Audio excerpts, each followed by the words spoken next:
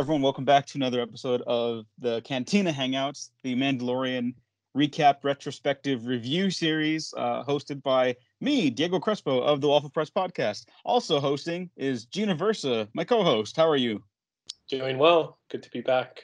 Yeah, cool. And we are not alone this time on our third outing with the Mandalorian. Also with us today is friend of the show, wonderful voice on the internet and all things filmy and comic booky, Emma Crump. How are you? I'm good. Hello. That was a very, very nice intro. Thank you. You go back with us a little ways to recording inside Understudy Comics in Uptown Whittier. You were our sound engineer, and your input was always valuable and delightful. And it's always a pleasure seeing you. So thank you for being our first guest on the show. Yeah. Thank you for having me be the first one. I feel so honored. You guys are so inclusive. You have a woman. Oh my gosh.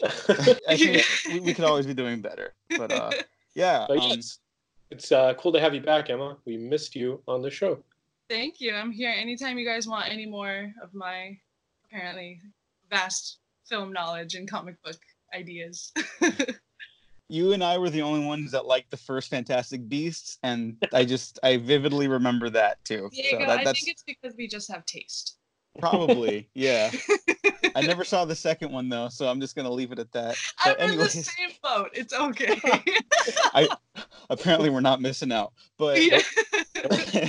what we are also not missing out on is keeping up with the Mandalorian, because we're up to date. So that's still technically a true statement. But Hell Emma, yeah. Gene and I have obviously given our thoughts on the show up to date, and we're excited to talk about episode 3, The Sin, directed by Deborah Chow, the first Star Wars thing, live action Star Wars thing in history directed by a woman. Emma, what are your thoughts on the series to date? And briefly, what did you think about chapter 3? Okay, so to date, it has such, so far every episode has had a really good balance of new CGI, New Day effects and touch to it, and it also seems to keep the old homey New Hope, Return of the Jedi feel with the way he switches to his visors, his guns. It seems to be showing a lot more practical effects as well in that sense. So for somehow they seem to have hit the nail on the hammer with a good balance in this show. They have the music, the lighting, everything is, the tone is always set. You know what you're stepping into with the tone, but it's the comfortableness of having it be Star Wars with having it be brand new and surprising at the same time. Whereas with the Star Wars movies, you're going in and I'm gonna get 2 hours of my face completely sawed right off with action and bright lights and big intense scenes instead of a lot more intimate in the Star Wars universe, which they're selling it and everyone's buying and it's working. I don't know if you listened to the first episode. I was not a fan, actually. I thought, oh no. But episode 2, I'm very happy to say, is the one that really won me over. And I still think I prefer the second episode just because that's more of what I am interested in Star Wars. Yeah. This one, I think it's also really good, though. Okay. And real testament to the direction. I brought up in the last episode, but I just want to say that I'm convinced for sure now this is a series that's going to live or die by the strength of its individual directors. So people like Rick Famuyiwa and Deborah Chow, who are clearly very talented at action and character blocking with their filmmaking, are really bring a liveliness to this series that I'm excited to go on board with. And I'm not particularly still completely sold in the series as a whole, if I'm being honest, though. The thing, I'm not that interested in bounty hunter stuff with Star Wars. I think Star Wars can be anything, but the fact that it can be anything, shouldn't invalidate this approach either. And so it just has this killer hook with not even the bounty hunter stuff, but everyone's favorite, Baby Yoda. Yeah. Yoba. Yoba, yes, that is the name Gene coined last week, and that's my favorite name so far. I've seen other names such as just Baby, the Baby, Yaddle, but then everyone remembered that was the one from the other little Yoda thing in Phantom Menace. I've seen Yeetle, which is basically just a meme. Yeah. Has anyone called him Baby Sinclair?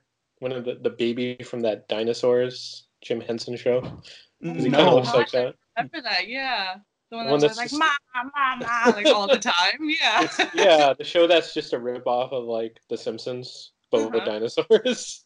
Okay, but that show has the darkest ending ever. Do you guys know the ending to Dinosaurs? You'll have to explain it because I remember like a lot of people talking about it. I'm pretty sure I just blocked it out to save myself, really. Okay, so the Dinosaur show is about, dinosaurs in a BC era, obviously, like the millions and millions of years ago, and the dinosaurs are not with us anymore. That's right. They watch it happen, don't they? Or they're like, yeah, the ending of the series is the dinosaur community preparing for the apocalypse, and then it ends.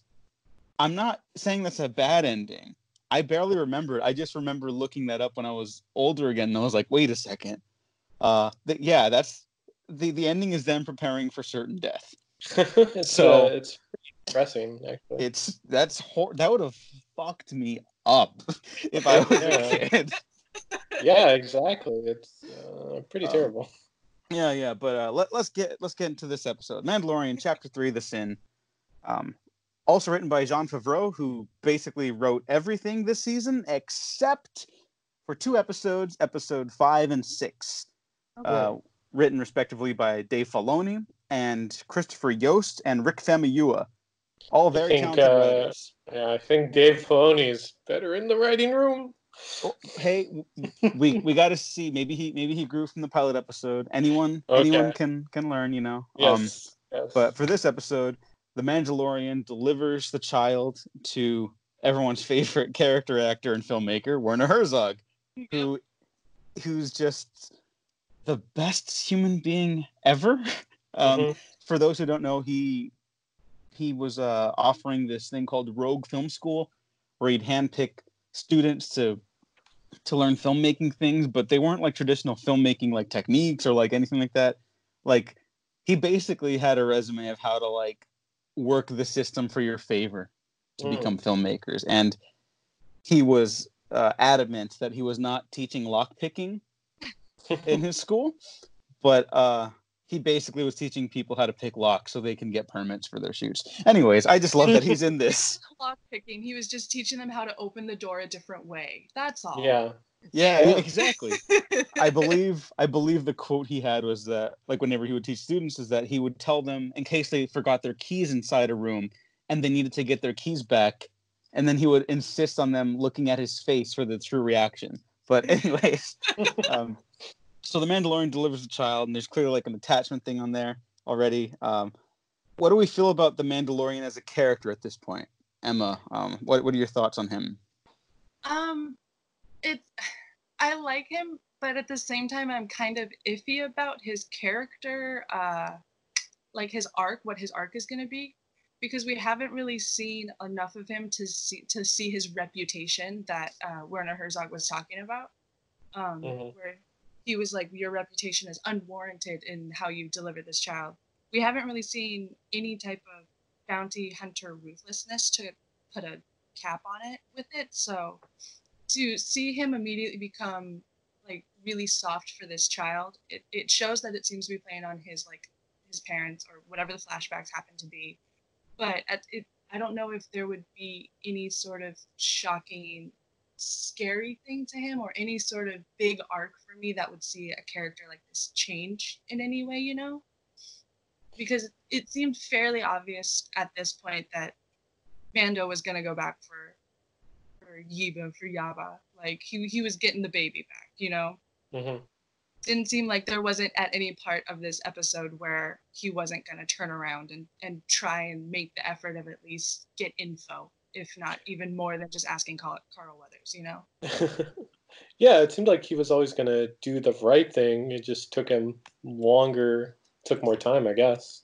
Yeah, because I think it would have been nice.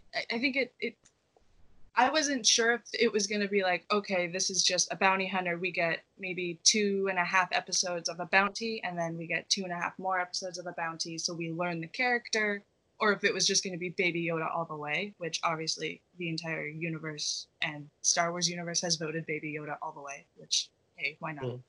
How can you not? Yeah. Right.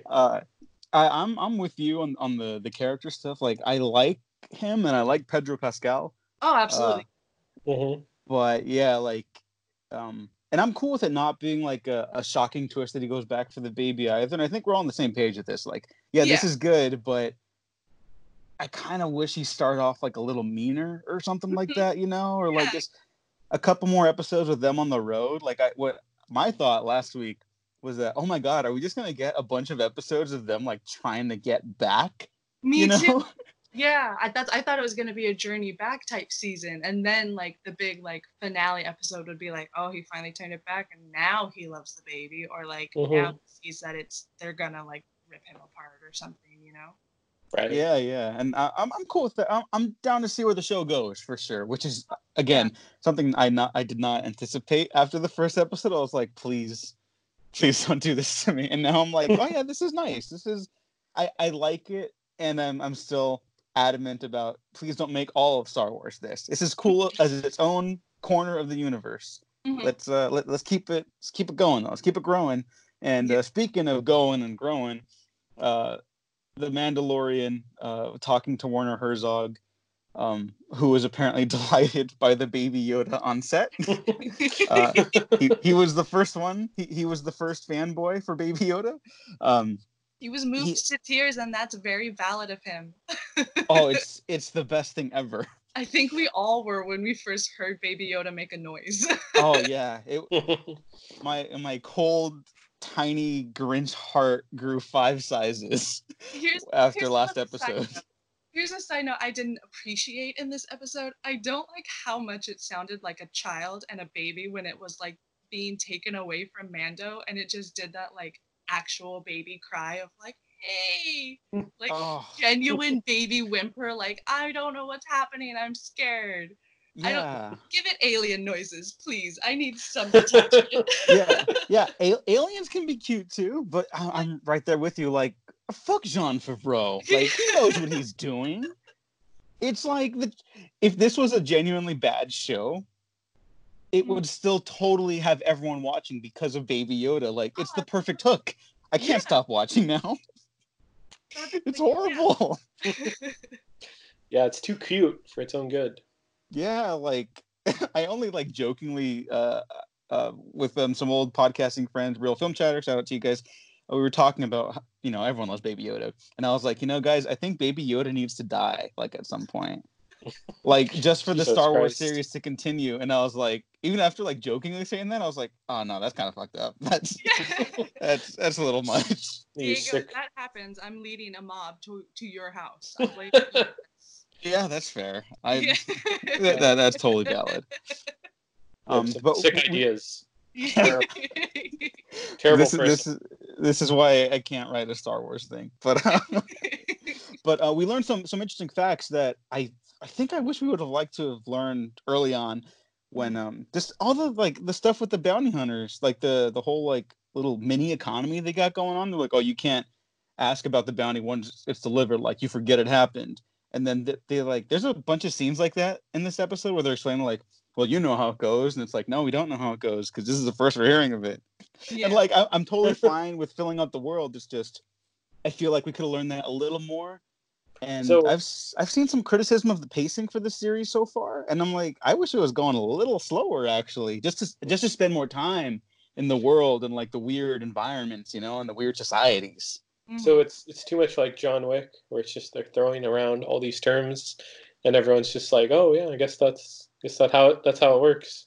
No, John Wick is like the king of world building right now. I'll go to bat for all. Really, of that. I thought John Wick 3 was the worst. That like, oh, there's a man above the table, and then there's this, that, and that, and that, and this has never been brought up once in any other single point in time. No. I very, very much disagree, especially because John Wick 3 is like the best action movie of the year, but we're not getting into that. Okay. Um, But but did you like? I see what you're saying. Yeah. Did you like Griff Karga? I believe that's how you pronounce it. Grief. Carl Weathers. Yeah, I do like him. I do like him. I trusted at the end that he would lift his head again. Yeah. Was it? Do you guys? He reminds me of some certain Simpsons character, Lionel Hutz, where it's just like he keeps out, skeeving his way out of situations, keeps turning up alive. He knows the law and he knows how to work it for himself, and that's what Yeah. Yeah. He's Yeah. just like keeps surviving somehow. Yeah, that's a really fun like character trait for me. Like, I really love recurring antagonists in TV series like that, where like they're not even like the scariest or the best, you know. Like everyone loves Darth Vaders and Banes and shit, but Of like course. just the idea of like a dude who's like, yeah, he's good enough at their job, but they also have trouble keeping up with like the protagonist. So it's kind of like charming. Like it's fun to watch them succeed, but you also don't want them to succeed too much to keep Yeah. to like defeat the hero. So that's a really fun dynamic that I think they're gonna have going forward. Um, I I just wish that I just wish there was a little more of the focus on like the systems, the outer rim systems, because we get like that dialogue between him and Mando, who's saying like, oh, was it him and Mando, or one of them said that they could go to like report the Empire Yeah, soldiers to it the was him. Republic. It was him. It was Mando was about to leave. Excuse me. He was about to leave, and he was like, "Do you have any idea what they're gonna do with it?" And he's like, "Well, we don't ask those. And if you have an issue, then happily turn yourself in, I guess." So yeah, you're right. It was Grief that was telling him that. So Yeah, interesting concept, and like I really want to see more of that. And it looks like we can get more of that now, given the Mhm. direction of the series. And just God bless the show for being so like narratively like thin. Not in a bad way. It's like it's lean. There you go, lean. Lean's Lean. the proper word. That's a better word. Yeah. Because it's not it's definitely not shallow, which is very much a relief to me. yeah, Because I feel like there's still like a lot to talk about here, even though basically this is what happens in this episode. He returns the baby. He goes to get an upgrade. And this is my shallow interpretation of the episode, obviously. We'll talk more about it. He goes to get an upgrade, decides to go back to get the baby, and then escapes. That's fundamentally what happens in the episode. But you feel like you're actually experiencing it enough because of like the filmmaking and the talent involved with this, that it's much more than just plot points happening. You're actually feeling like character decisions being made. Yes, exactly. Yes, I would like to talk about that. When he the moment when he gets in his ship and he is going and he reaches and he takes that moment to look at like the knob that was unscrewed, but then he still screws it back on, but they give you like that 2 minutes more of him very slowly sitting back, and then even just like as he's settled, even his hand is hesitating as much as it possibly can, and it's like he does this wonderful body language situation in that aspect where I, we've all had days where like our head is in a million places at once, and obviously we have a priority, which for him was his job, and then B priority, whatever is our at home stresses, whatever outside stresses. And I don't know if you guys have ever done this, but I have done this thousands of times, where I will be sitting or I will be like in my car and I will be doing my most mundane, and then I will snap out of it and notice like, oh, my hand has been in the air ready to grab something for like 5 minutes because I've been thinking for too long, or I've been like in the middle of an action or trying to finish something or even like buttoning a shirt, and I'll just be like totally completely dazed.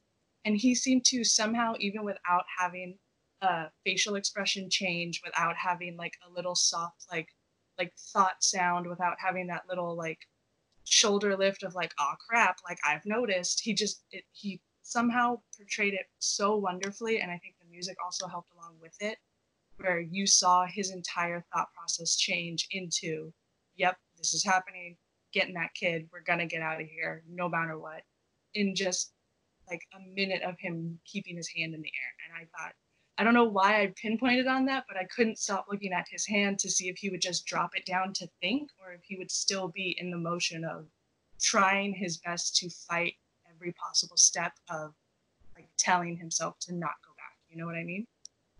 Completely, yes. No, that's actually like there's a lot of action in the back half of this episode, and I liked it all. It's all solid stuff, it's solid or very good. But that was my favorite moment in the episode because that's when I finally like it confirmed for me that this series would find a way into the head of a character whose face you never see, and that's really hard to do, and that's very impressive. And I totally believe that it's one actor behind that, even though it's both Pedro Pascal and a body double. I don't know if it's more than one, but whoever the tag team duo on that, very impressive work because it's seamless and just the physical acting by those performers is really believable. Yeah, I agree completely. And when he does go back for to get his upgrade really quick, just so we could break down the rest of the episode, the Mandalorians kind of have this funky history in Star Wars history, both like the literal, like the fictional history, and like the fan base history, because you know everyone loves their Boba Fett. Boba Fett's the coolest guy ever, apparently. I never got Boba Fett. I like Boba Fett dying in the most pathetic, hilarious way ever, because Return of the Jedi is awesome, and I'm being completely sincere. I think it's a great death. But now it's so funny. Han Solo is not smart enough to go mano a mano with a dude like that. It makes total sense that he would accidentally knock him into a pit where he gets swallowed for years and years. That's like, I don't know. People watch Star Wars differently than me, I guess. But anyways, yeah. And then in the Clone Wars, there's some great Star Wars storytelling with the Mandalorian culture. But I guess just like there's this idea of like the Mandalorians has to be the coolest thing ever, and you know, and they're like the ultimate badasses. And so I've always kind of been a little wary. Maybe that's kind of why I've always been a little wary of the series as a whole, like depending on how far they go with it. And then I see them trying to basically like out machismo each other for like 5 minutes, and I'm like, I don't hate this, so this must be good. And I don't know. What was your guys' thoughts on the insight to the Mandalorian culture? Because we've only gotten sprinkles of it here. Right. It's interesting that, well, I mean, what we've seen, and there's a lot we don't know at this point, but the fact that they're kind of like these kind of almost like a secret society where they're living underground, like Morlocks or something, and they could only one could go up at a time, and you know they're really living scarce after something that went on with the Empire is really fascinating. I think that that they're broken down this far as a culture, I guess. Yeah, that they've been so like, I don't know. Well, you said it, like broken down, that they have to actually like become the mole people now, and they just have to live around. Yeah, they're like the mole people from Planet of the Apes or something. Or they're like the Mandamolians. Mandalorian, stupid. Yeah, Mandamolians. No, but yeah, I actually like them in this show, and I like their weird like rituals, even though it kind of feels like inhibiting. Like I'm definitely not using this as a criticism. This isn't a hang up for me, but it is a little silly that they're like, you've never taken your helmet off? Never. And it's like, boy, yeah, that is incredibly unhealthy. It must reek under there. But again, I don't actually care about that. So. Yeah. And there's a lot of backstory in the culture with the Clone Wars series, but obviously something happened between the end of the Clone Wars saga and right now that got them to a very not good place. And I presume we're going to see a bit of that when the Clone Wars comes back for its renewed final season on Disney Plus next year, which I'm very much looking forward to because that's some very good Star Warsing stuff with the Clone Wars. What did we think of when the Mandalorian actually went back to save the baby? So you get the big action scenes, you get the cool lone wolf and cub stuff going on again that I really, really love, and the Imperial doctor who might not have wanted to hurt the baby after all. He looks like he maybe had the baby's interests. Emma, what were your thoughts? I want to trust him. I do, because he seems to have that like squirrely, like, I gotta do this because I'm under their thumb type aura about him. But at the same time, I don't know, like, he wasn't really fighting that robot that he had full control over. And it's not like Werner Herzog was already like still in there. He could have, I don't know. I'm very iffy on him still. I think because we only know a little bit about him. And I don't know if he was just like afraid of Mando, that he just didn't want to die and he just had his coward moment or not. You know? Mm-hmm. Mm-hmm. Gene, what do you got? I wasn't too surprised that he was going to go back. I was it felt like a little prolonged, like all these signs kept happening to he's noticing little things without the baby. And I mean, I knew it was going to happen, but it's nice to have a like a heroic character, I guess, in this type of series, because I mean, centering on bounty hunters, you can only go so far with everyone just like screwing people over. But it's interesting that he has a conscience, I would say. Yeah. Yeah. Do you? I'm with you there. Do you trust the Imperial Doctor who didn't fight back? Probably not. No, he's Imperial. All right. I'm. Well, actually, you know what? Let's get into a little theory time. Yeah, there are no there's a couple out there. Mm-hmm. There are no good Imperials. They're only complacent or people that say on both sides. Oh yeah, I mean, because like Imperials are space Nazis. Like that's the thing. Of course. But here's the thing. I'm definitely not this is not pro imperialism. Hang on. Okay. Punch Imperials. That's what I said. Yeah, punch Imperials always.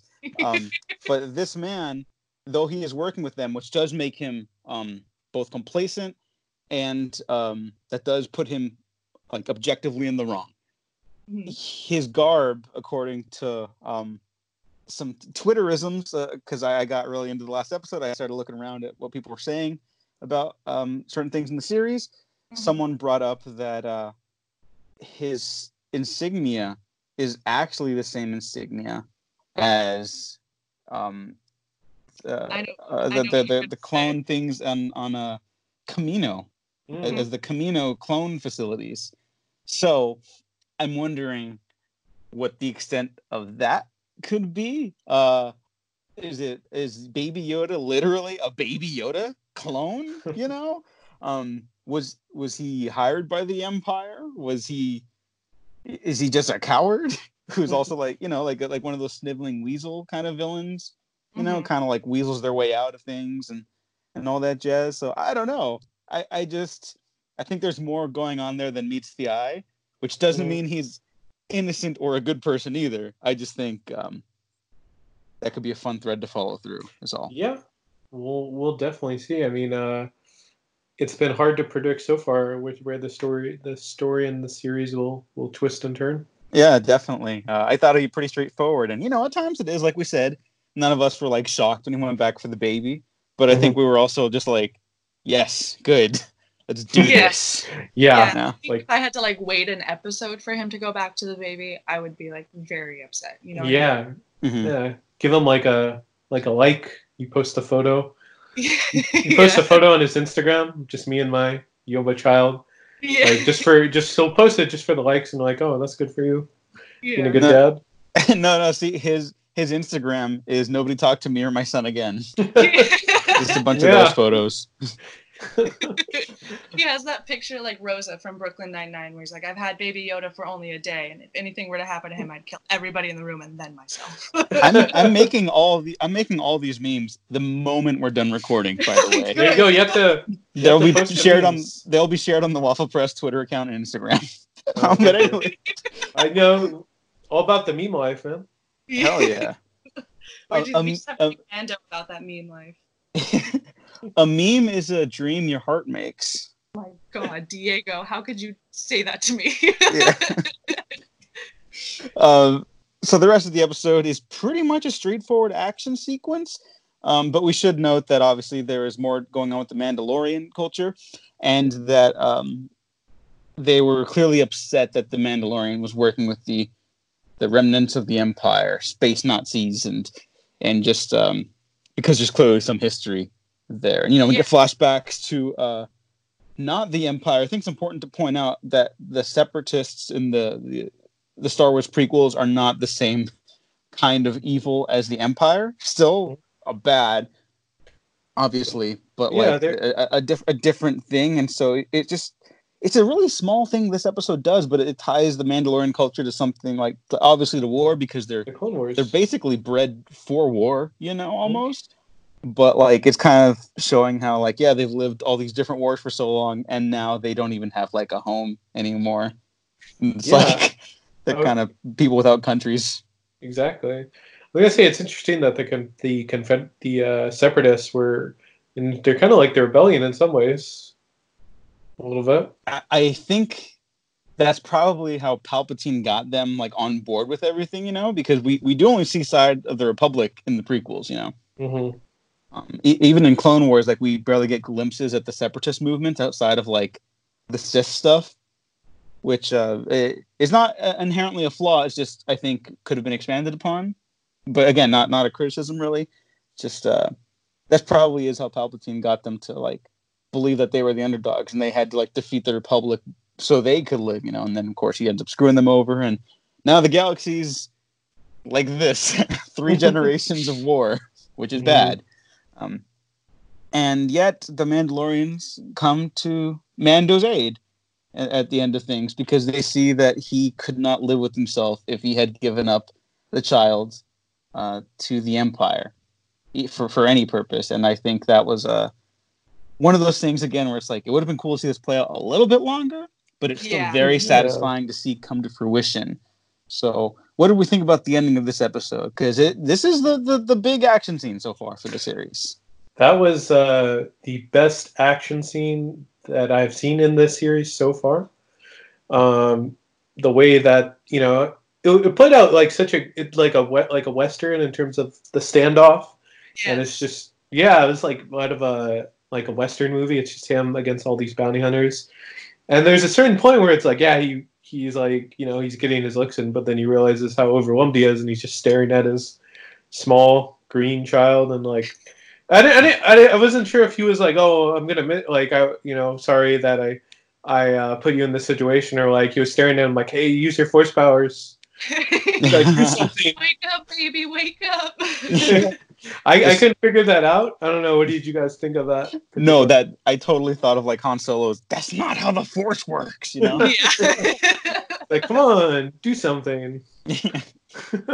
But and then the fact that reinforcements come is and the way they fight too is we've only seen the Mandalorians really fight in the Clone Wars and Star Wars Rebels. I mean, Boba Fett's just kind of standing there and doesn't do too much, but it's the best depiction of the Mandalorians in live action so far, and just how they just go to town on everyone. Because they don't just use guns; they fly while they're doing it. Grace, that's Grace. They're synchronized divers or swimmers. Yeah, just making all these figure eights in the sky. They have their maneuvers and everything like that. Yeah, I completely see. That's totally great. Yeah, gracefully killing people. Yeah. I agree. It was totally a Western. For me, it 100% gave me that oh heck yeah moment of watching it, where it was okay, he's either gonna jump out and empty all his blasters and then take whatever bullets are left, or he's gonna they're both gonna just end up going or getting captured, or that's how this one's gonna end. But I really enjoyed the triumphant because at first I thought it was just gonna be the smith, the one who made his armor, and I was oh cool, badass woman moment. But it was better because it was a badass family group moment of this is we have to support each other, because obviously we are the only ones who are left, Mm-hmm. So yeah, I really loved that gung-ho heck yeah, they're not going to take any crap, they're going to make sure the Imperial doesn't talk bad about them anymore and try and earn back what they lost. I really loved that fight. No matter how campy and Star Warsy actiony it is, I really enjoyed it. I thought it was nice. Yeah, that's actually why I loved it so much, because I really, maybe I shouldn't have even judged the show before it came out, but I guess just because like the fan culture gets to me, I'm like, I don't want Star Wars to get too serious. I don't want like too much like, look at how badass he is. I'm like, he's a bad guy who doesn't play by the rules. And it's like, oh yeah, but they're flying around with jetpacks and laser beams. And right.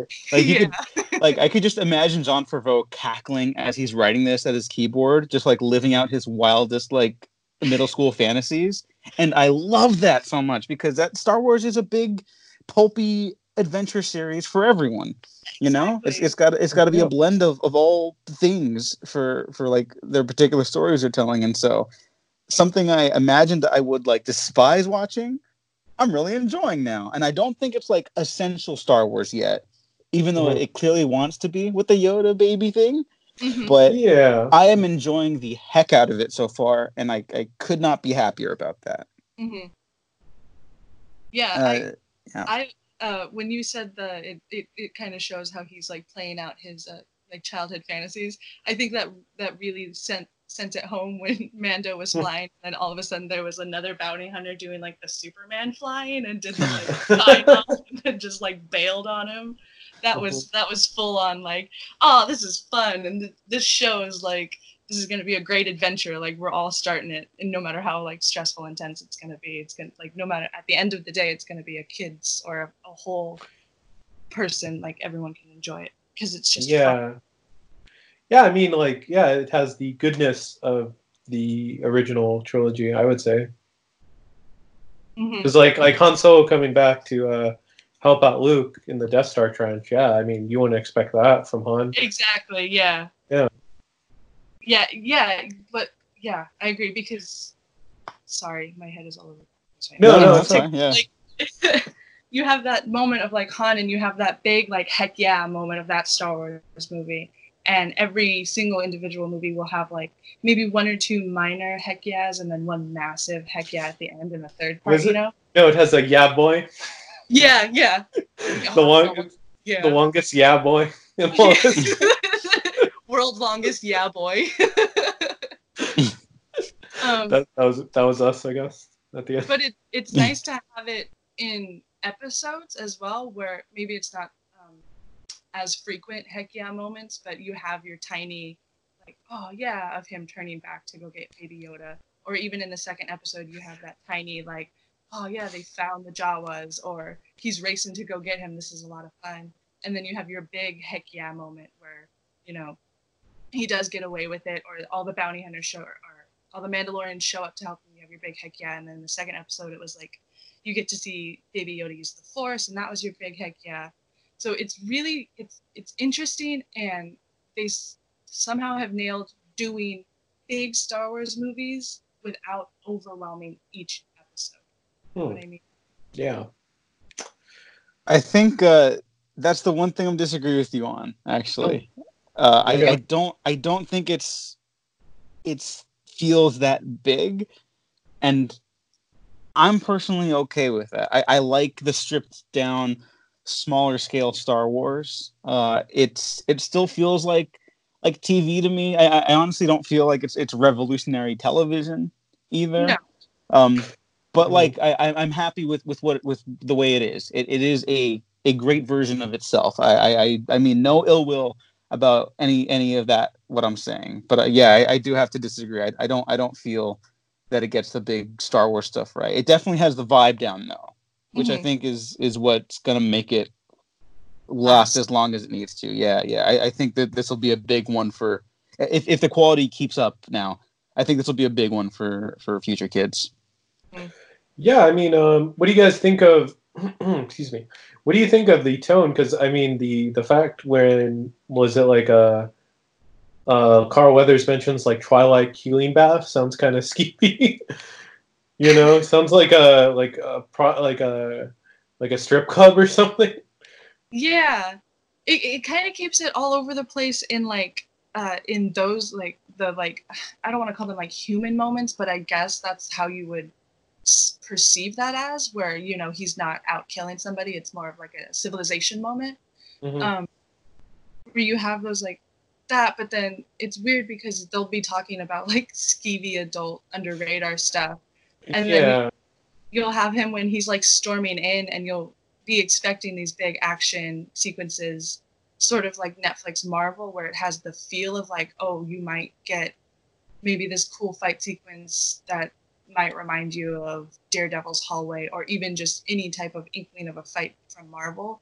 But then because it's Disney and because they have to censor a couple of things, you don't really get to see all the punches land or all the blasters hit. You just get to see the aftermath of it.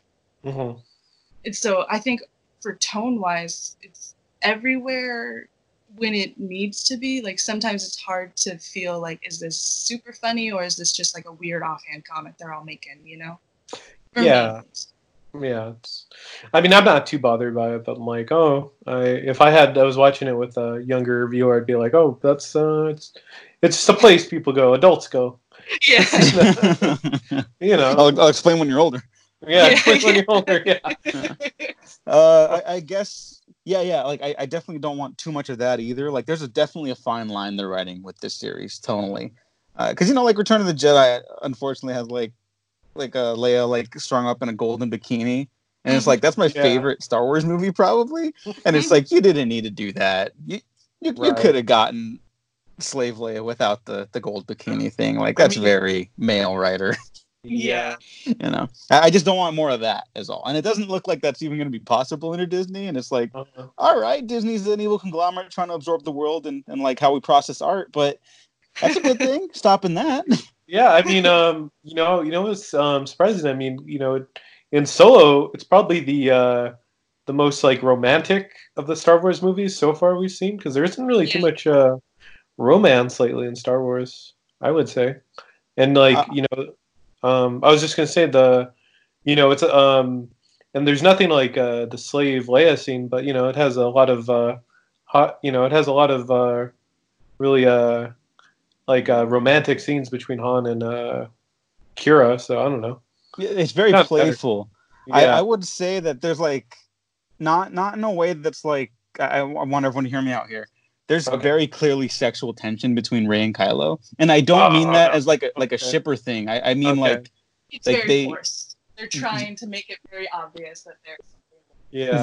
They clearly have a thing, whether it's like legitimate romantic interest, they understand each other, and when those characters are that close and they're that lost together, like of course there's going to be like romantic tension there. That doesn't mean the movie or I am pro them getting together. I think it's just Halo. Yeah, I'm not. I think it's an interesting idea.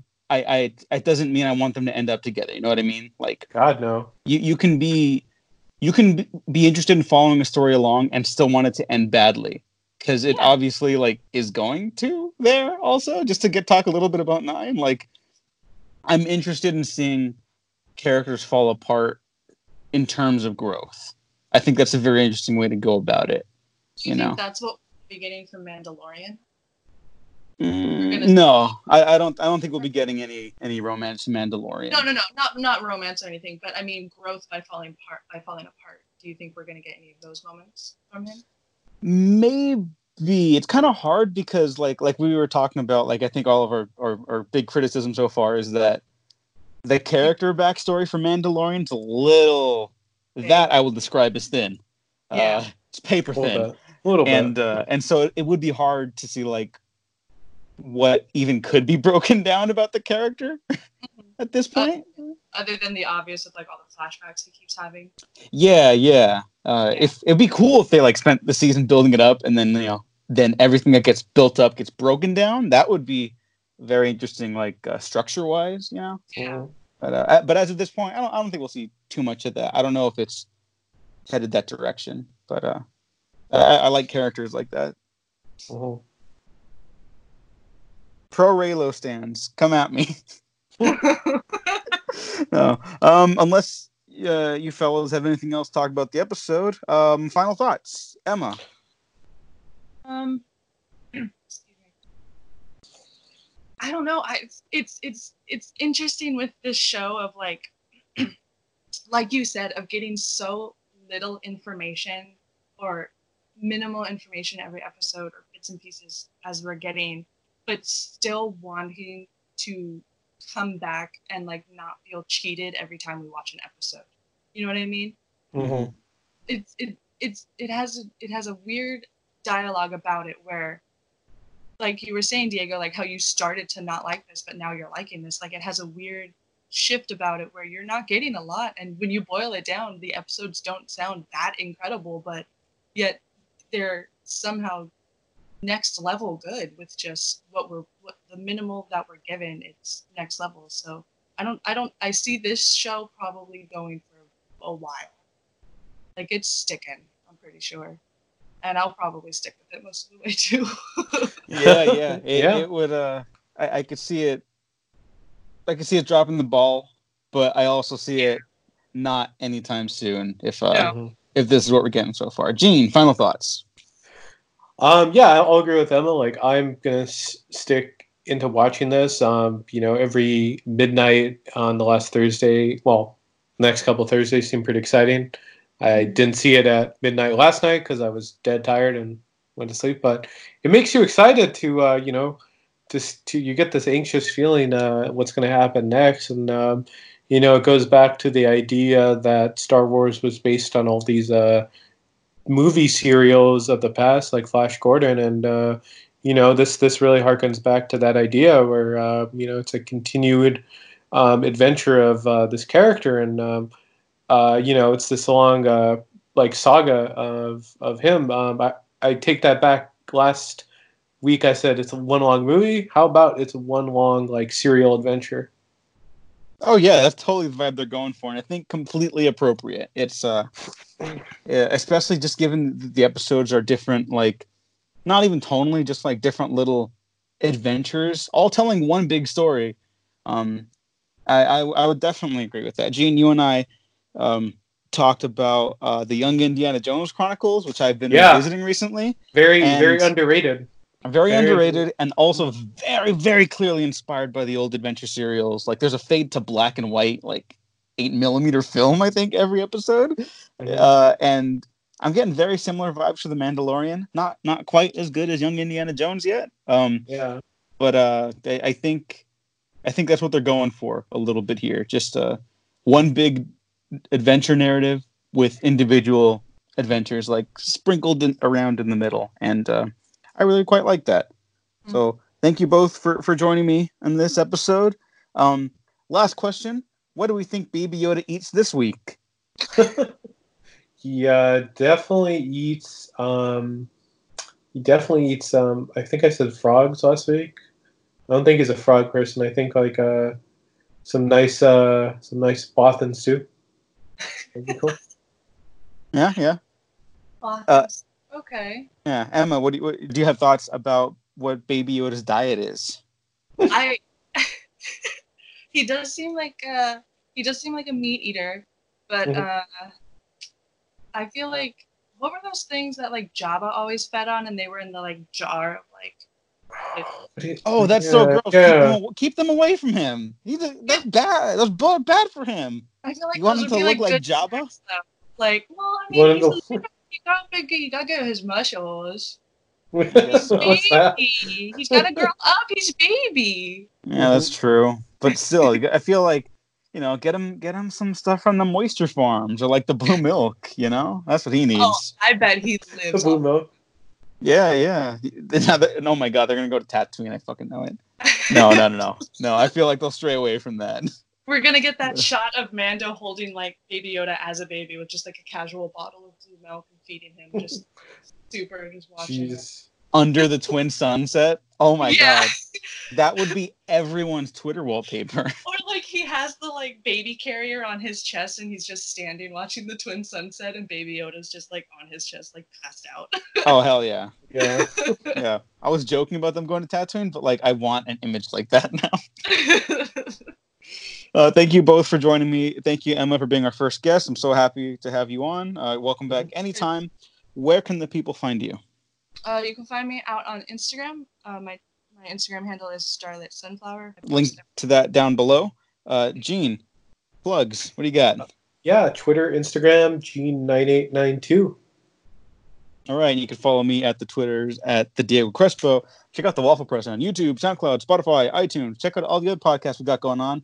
Happy Amblin', Cantina Hangouts, monthly roundtables. What? Bye.